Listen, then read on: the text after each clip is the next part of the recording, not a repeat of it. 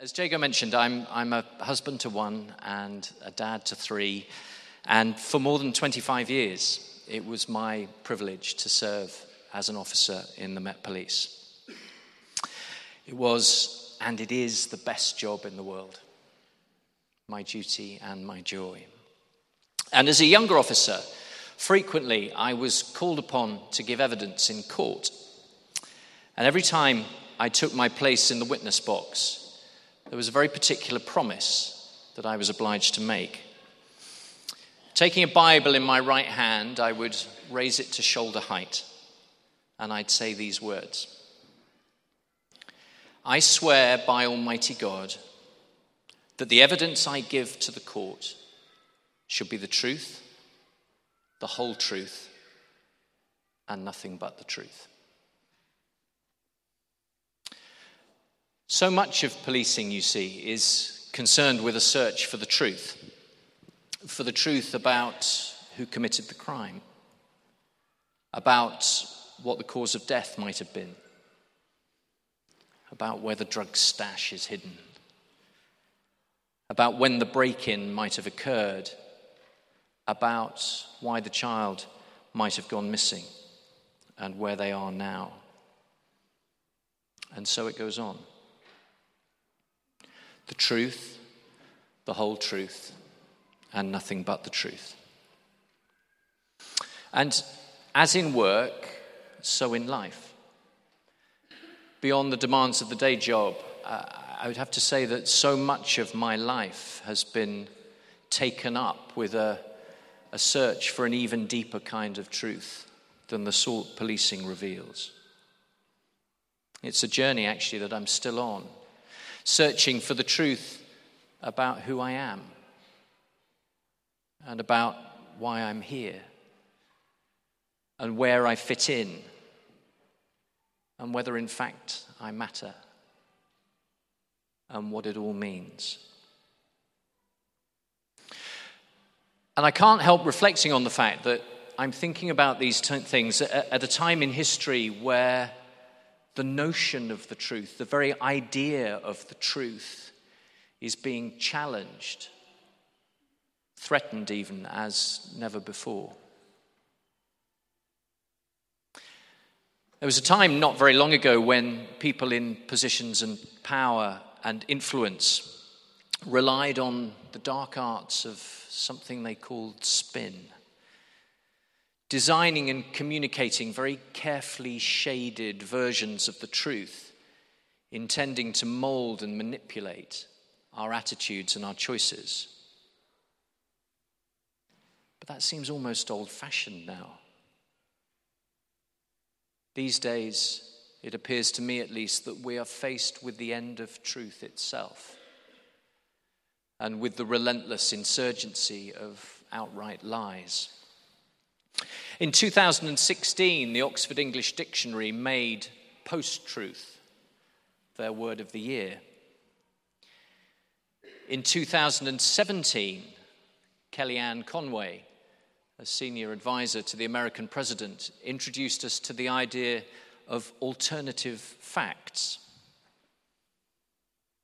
Statements and suggestions that aren't facts at all, presenting a version of reality some way distant from the actual truth. In 2018, in undercover news footage broadcast by Channel 4, a man called Mark Turnbull, who was then the managing director of Cambridge Analytica, a firm claiming to have played a key role in a number of elections in countries around the world, he was recorded on tape suggesting that it's no good fighting an election campaign on the facts, because actually it's all about emotion. My truth, your truth, anything but the actual truth. We're living in the age of Brexit, of Trump, of fake news, of dark money and deception. We're living in a time of relentless lies. And it leaves me wondering whether any of us actually know what truth is anymore. And it leads me to a question that is as old as time. What is truth? What is truth? I want to take us back a week in time, temporarily, to Good Friday, to a conversation that took place between Jesus and Pilate, the Roman governor, who washed his hands of responsibility for Jesus' fate. And that conversation is a matter of historical record. You can find it in your church Bibles. Jago's going to give me a page number. 1086. Oh, that went loud. The Gospel of John, chapter 18, verses 28 to 38. And I'll read it to you now. Then the Jewish leaders took Jesus to the palace of the Roman governor. By now it was early morning, and to avoid ceremonial uncleanness, they did not enter the palace because they wanted to be able to eat the Passover. So Pilate came out to them and asked, "What charges are you bringing against this man?" "If he were not a criminal," they replied, "we would not have handed him over to you." Pilate said, "Take him yourselves and judge him by your own law." "But we have no right to execute anyone," they objected. This took place to fulfill what Jesus had said about the kind of death he was going to die. Pilate then went back inside the palace, summoned Jesus, and asked him, "Are you the King of the Jews?" "Is that your own idea?" Jesus asked. "Or did others talk to you about me?" "Am I a Jew?" Pilate replied. "Your own people and chief priests handed you over to me. What is it you have done?" Jesus said, "My kingdom is not of this world. If it were, my servants would fight to prevent my arrest by the Jewish leaders. But now my kingdom is from another place." "You are a king then," said Pilate. Jesus answered, "You say that I am a king. In fact, the reason I was born and came into the world is to testify to the truth. Everyone on the side of truth listens to me." "What is truth?" retorted Pilate. It's a question as old as time. One of the most important, I think, that any of us could ever ask. But I think that in order to be able to answer it, there's actually another question that we need to ask first. In order to understand what truth is, I think we need to recognize who truth is. Let me take you briefly to an earlier chapter in John's Gospel, chapter 14, and to a conversation taking place between Jesus and his disciples. If you're following, it's at the start of chapter 14 of John. Jesus is speaking, "Do not let your hearts be troubled. You believe in God, believe also in me. My Father's house has many rooms. If that were not so, would I have told you that I'm going there to prepare a place for you? And if I go and prepare a place for you, I will come back and take you to be with me, so that you also may be where I am. You know the way to the place I'm going." Thomas said to him, "Lord, we don't know where you're going, so how can we know the way?" Jesus answered, "I am the way and the truth and the life. No one comes to the Father except through me." I love Thomas and his questions, and there's so much in that passage that we could spend all day and all week and all year talking about. So for now, I'll just focus on one simple phrase Jesus used. Jesus said, I am the truth. Not, this is the truth. I am the truth. It's what Jesus says of himself, and it seems to me to be one of the most remarkable statements in all of human history. But what does it actually mean? Well, unlike my esteemed colleagues on the front row here, I'm no theologian. But I'll tell you what I think it means. It means that in his life and his death and his resurrection, Jesus displayed for all the world to see the truth of who God is. And in doing so, revealed the truth about both the meaning and the purpose of life. I think that he was, by some infinite distance, the most extraordinary person who ever walked this earth. Not just in his time, but for all time. When we look at Jesus, we see the face of God. When we watch what he did and we listen to what he said, we see revealed the nature of God. Look, for example, at the way he treated women. The woman at the well, the woman caught in adultery, the very first person he appeared to on the day of his resurrection. His attitudes towards women were pretty remarkable by today's standards. By the standards of his time, they were utterly revolutionary.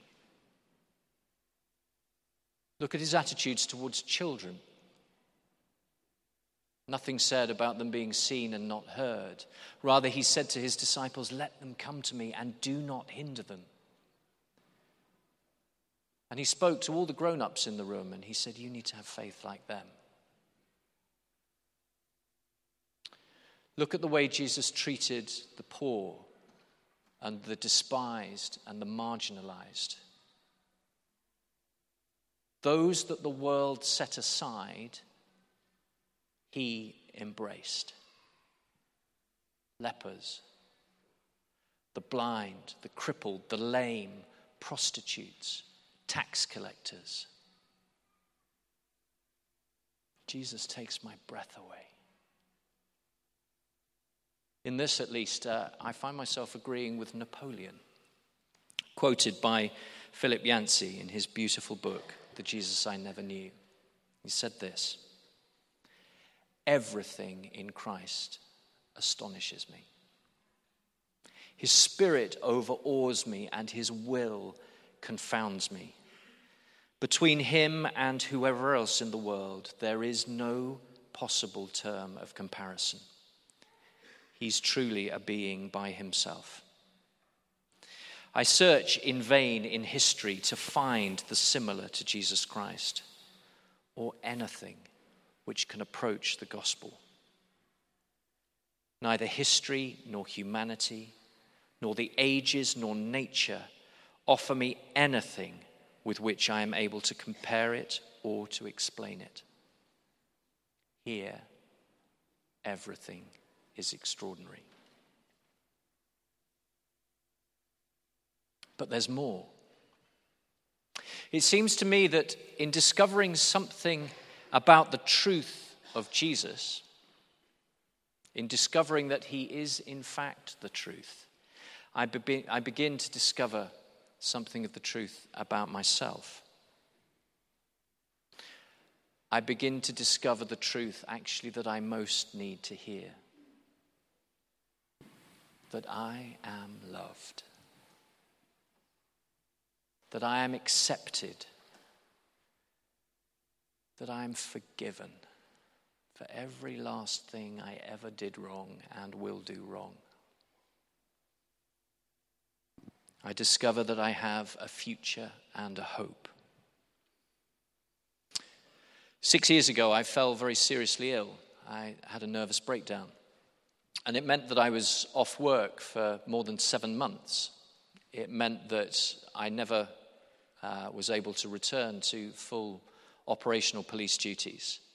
And it meant that last year I was medically retired from the Met. I'm way better now than I was then. But the earliest days of my illness precipitated a crisis of everything, including my faith.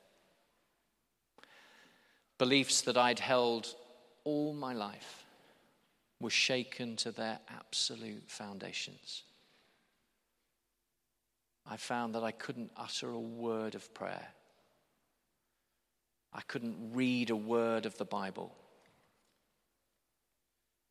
The truth is, I wasn't able to do very much of anything except breathe slowly in and out and cling on to the edges of life. There wasn't a single thing that I was able to do to earn God's affection or approval. I had nothing to offer him. And I remember lying at home and wondering whether nothing was enough. Enough for him to love me. I remember lying there and wondering if I was enough. The extraordinary, utterly life-changing answer to that question was yes. At the very, very lowest, most desperate point in my entire life, utterly broken and in pieces, he loved me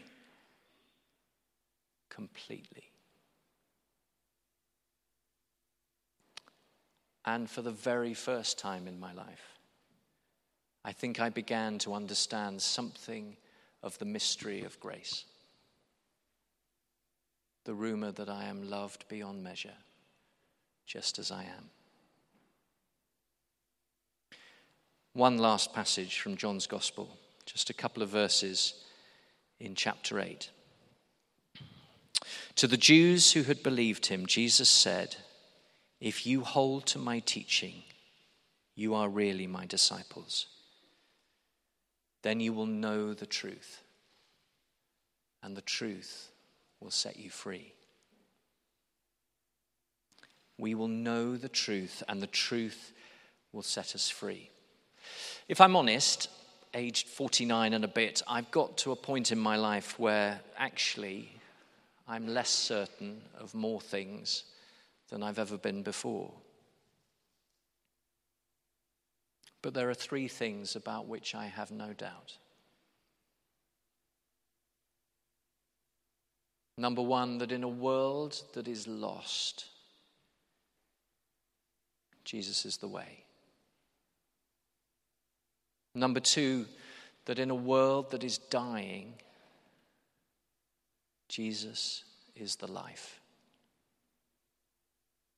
Number 3, that in a world undone by lies, Jesus is the truth.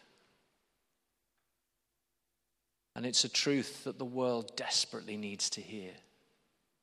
And that's always been so, but I can't help feeling that it's more so now than ever before. Look at the consequences of untruth in our society. The loss of trust, the loss of order, the loss of safety, the loss of identity, and for some, for many perhaps even, the loss of hope. I mean, look at the mess that we're in.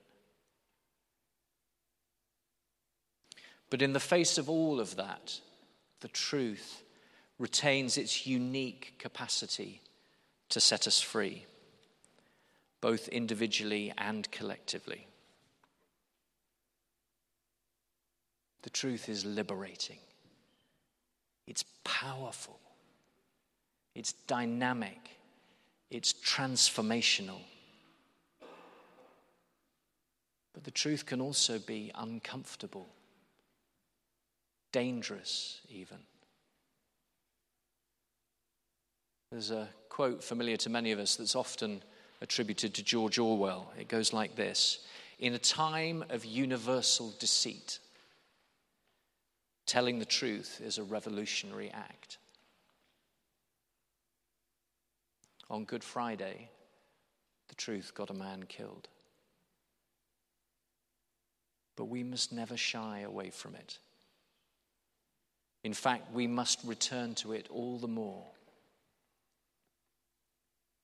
I swear by Almighty God to tell you the truth, the whole truth, and nothing but the truth. His name is Jesus.